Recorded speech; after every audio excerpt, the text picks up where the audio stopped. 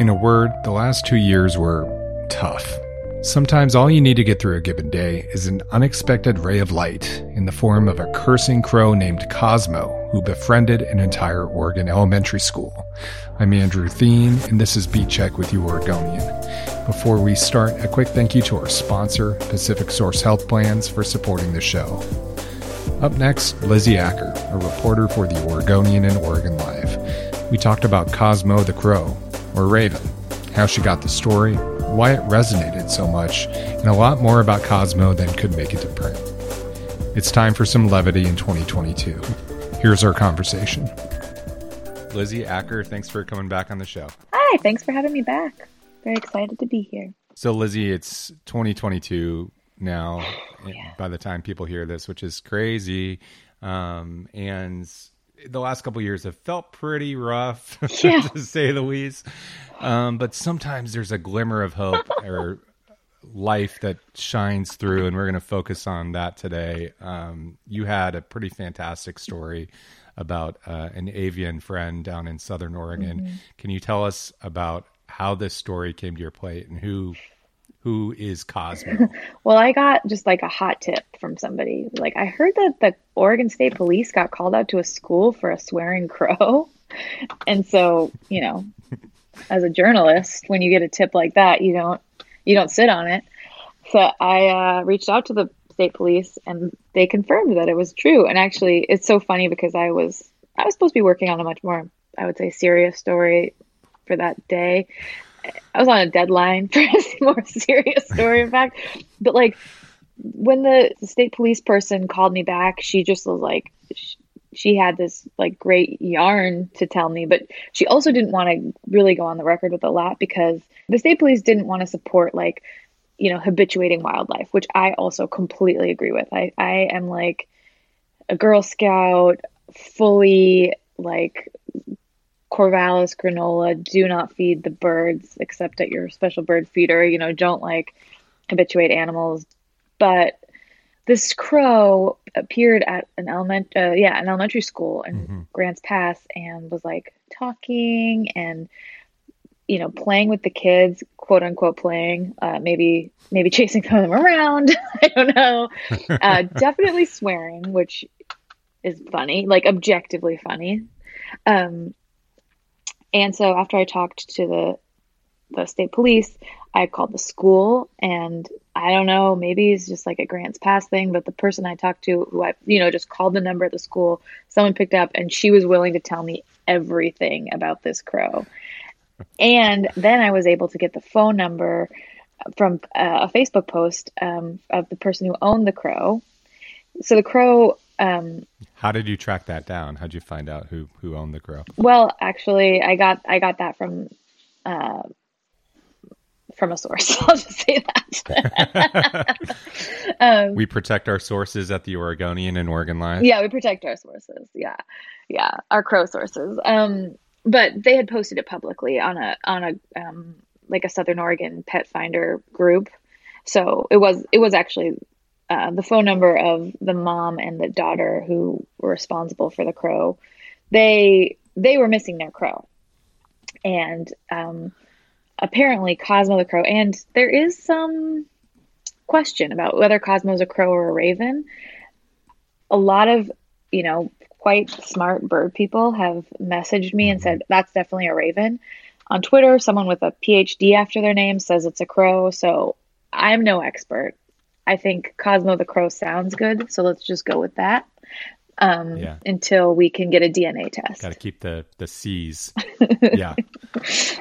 Okay, so Cosmo just showed up at this, was it elementary school or high school? Elementary school. It was an elementary school. So Cosmo had, the backstory on Cosmo is that this woman who has a farm out in, it's actually, I think in Williams, which is outside of Grants Pass.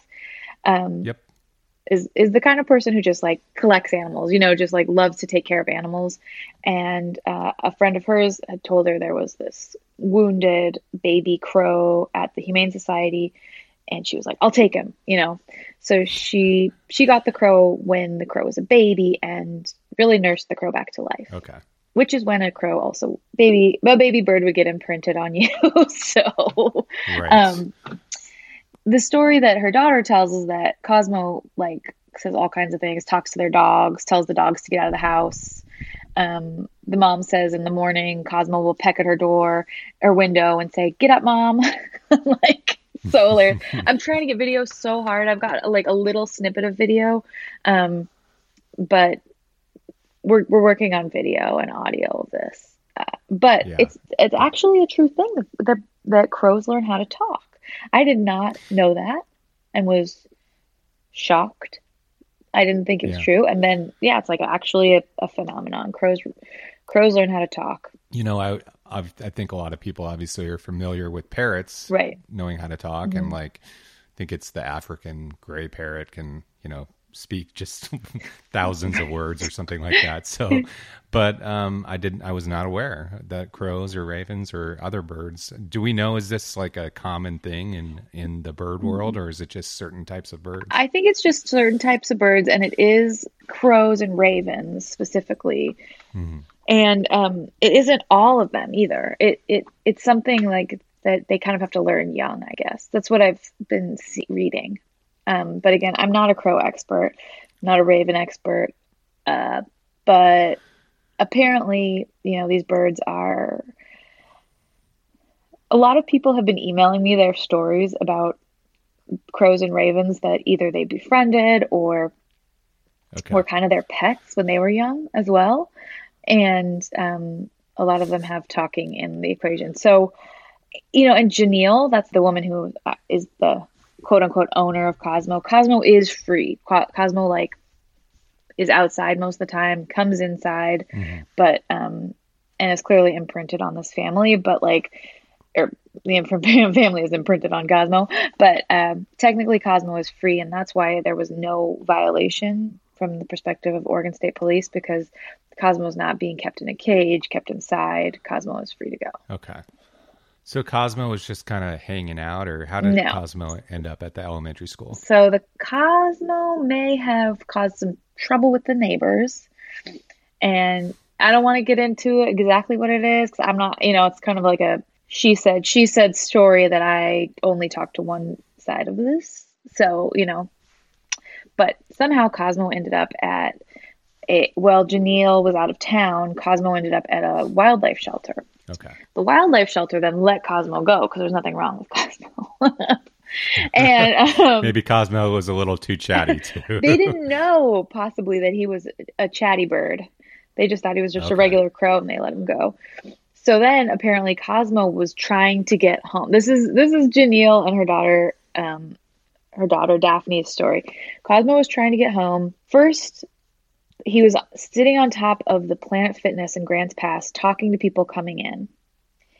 And then they think that he saw somebody he recognized and a truck that he recognized because birds actually, crows are very, very smart. So it sounds like a Disney movie, but it's also like plausible that Cosmo saw a face in a car that he recognized and flew alongside this truck.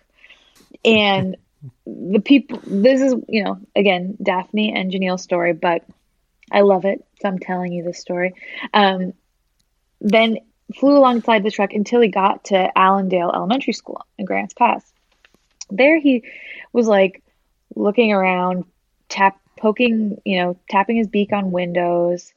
And he came to a 5th grade classroom where, again, Janelle and Daphne's story, the one kid that they know that goes to that school, 5th grader, was in that classroom. They think that Cosmo recognized that kid.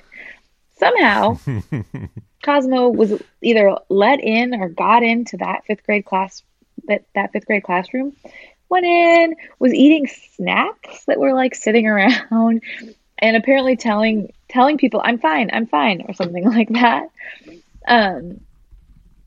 So that was, I think it was November 28th. And then, as you're talking here, I'm trying to find out how far was it to from the Planet Fitness. Oh yeah, that's to Allendale. As the crow flies, right? The crow flies. That's right. But the crow was following a truck. Looks like it might have been a couple miles. Yeah. Okay. I think crows can fly a couple miles. I think so.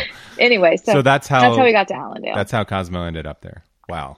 Okay. Yeah. And so he's in this classroom and he's like, is he learning Spanish or what exactly is he doing in this classroom?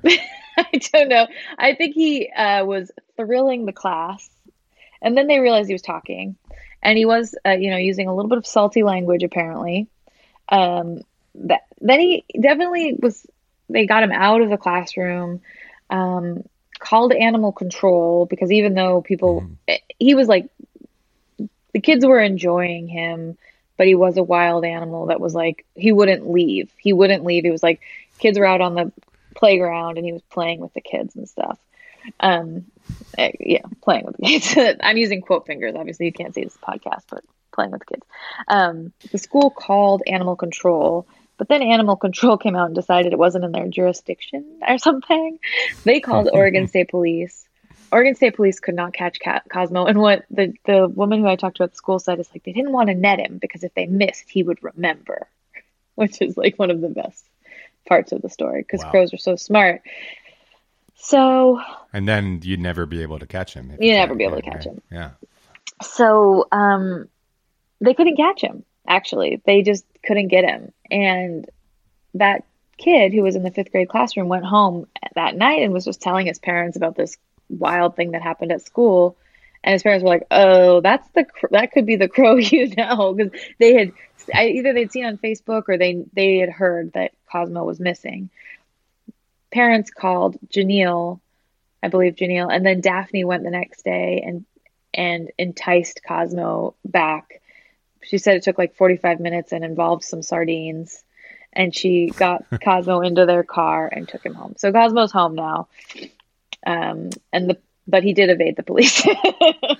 Yeah, and I'd be remiss in saying there aren't a lot of police down in Josephine County, so because voters have not passed law enforcement levies. So sorry, it's not funny. The trooper was busy. But all the sources were being used up with the crow all day. Yeah, I mean, these are what we call trending stories, right? Yeah. I mean, this went viral. Oh my gosh, yes. And so how, you've been through this before where you've had a story that just takes off. Do you know when that's going to happen, basically, when you got this tip where you're like, well, this is bananas and this is going to go wild, or does it surprise you sometimes? It does surprise me. I have to be honest, because I mean, I think the editors would love it if I knew if I could like tell you this is a viral story. I mean, there was a couple elements that led to that, like created the perfect storm for a viral story, I will say, because the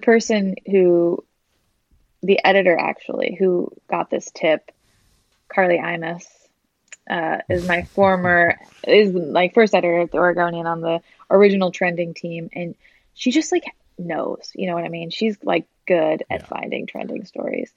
So it was a real Carly Lizzie story, I will say. Like in the old days, she would find me stories and I would write them up, and a lot of the times that is a good viral combination because she just has a good sense. For me, like I said, I was supposed to be working on a kind of more serious data story this day that I wrote this story. Then that story got pushed back, so I was like, yes, full. I mean, honestly, I kept accidentally calling sources on the crow story when I was supposed to be writing about data.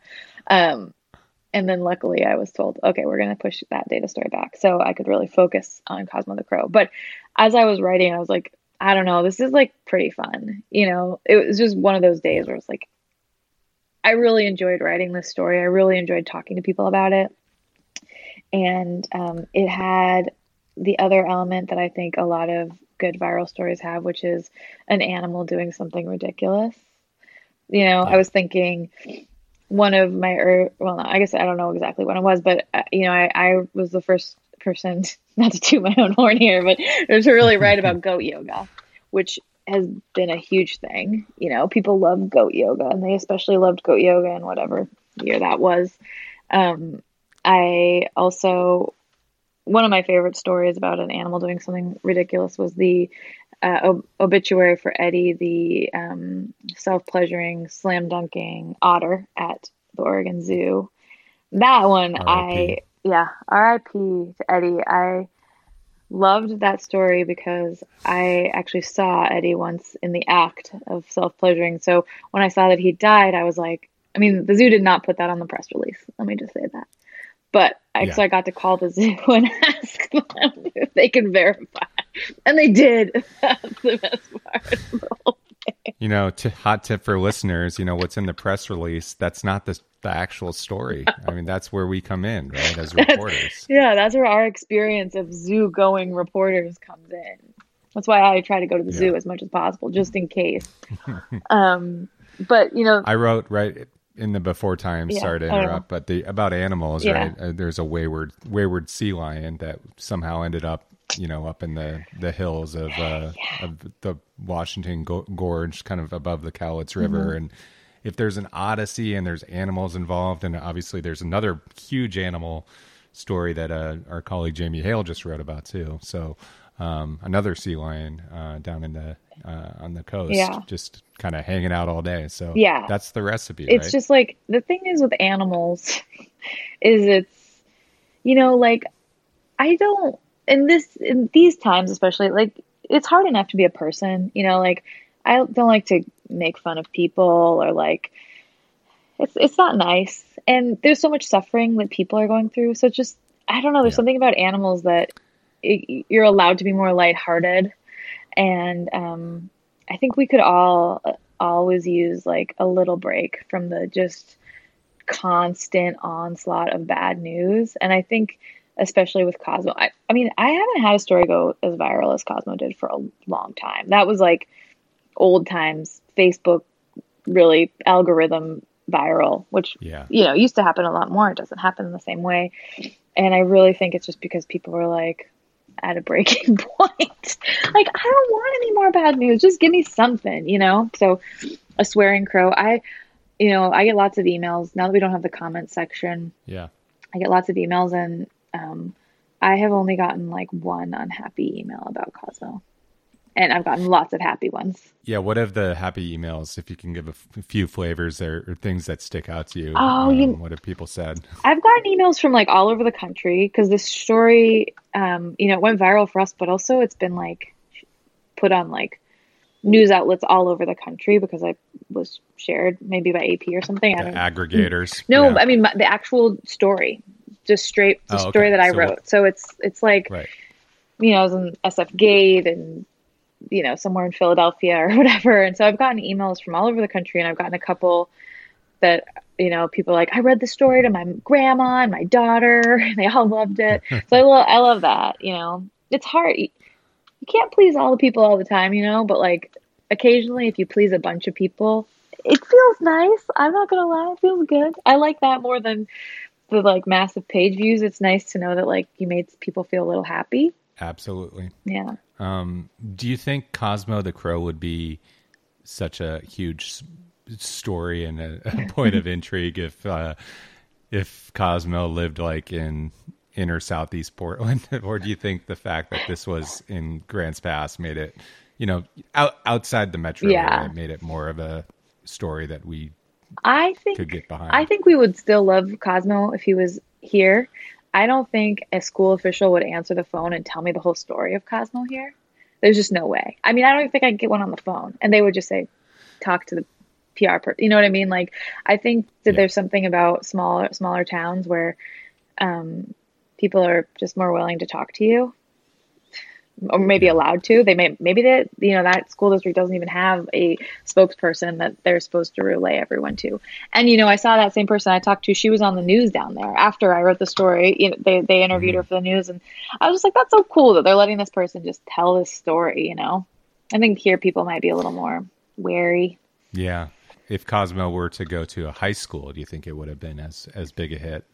Probably not. The high schoolers probably would have like tried to hurt it. I don't know. Got their phones out. Right. That's true. Actually, we would have probably have a lot more video. TikTok. We'd have a lot more video because high schoolers, you know how they are, the TikTokers. Well, any other thoughts on Cosmo before we take a quick break? You know, I just hope Cosmo has a great 2022. 2022, that's the year we're going into, not 2020. Oh, God. I hope so too. Well, we're going to take a quick break and come back and talk a little bit more with Lizzie Acker, reporter for The Oregonian and Oregon Live.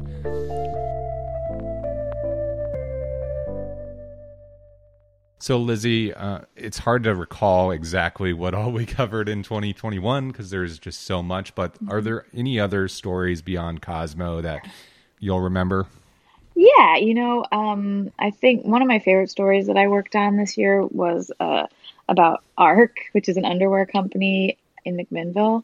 And that sticks with me because it was really the first story that I got to go physically report since the pandemic started. And since I have a little kid who was with me most of the time, she's in school now. And it was that moment in the summer where it was like everyone was suddenly vaccinated, and it was just right before the insane heat wave. So we were like maskless, and yeah, that was just a moment, that one moment.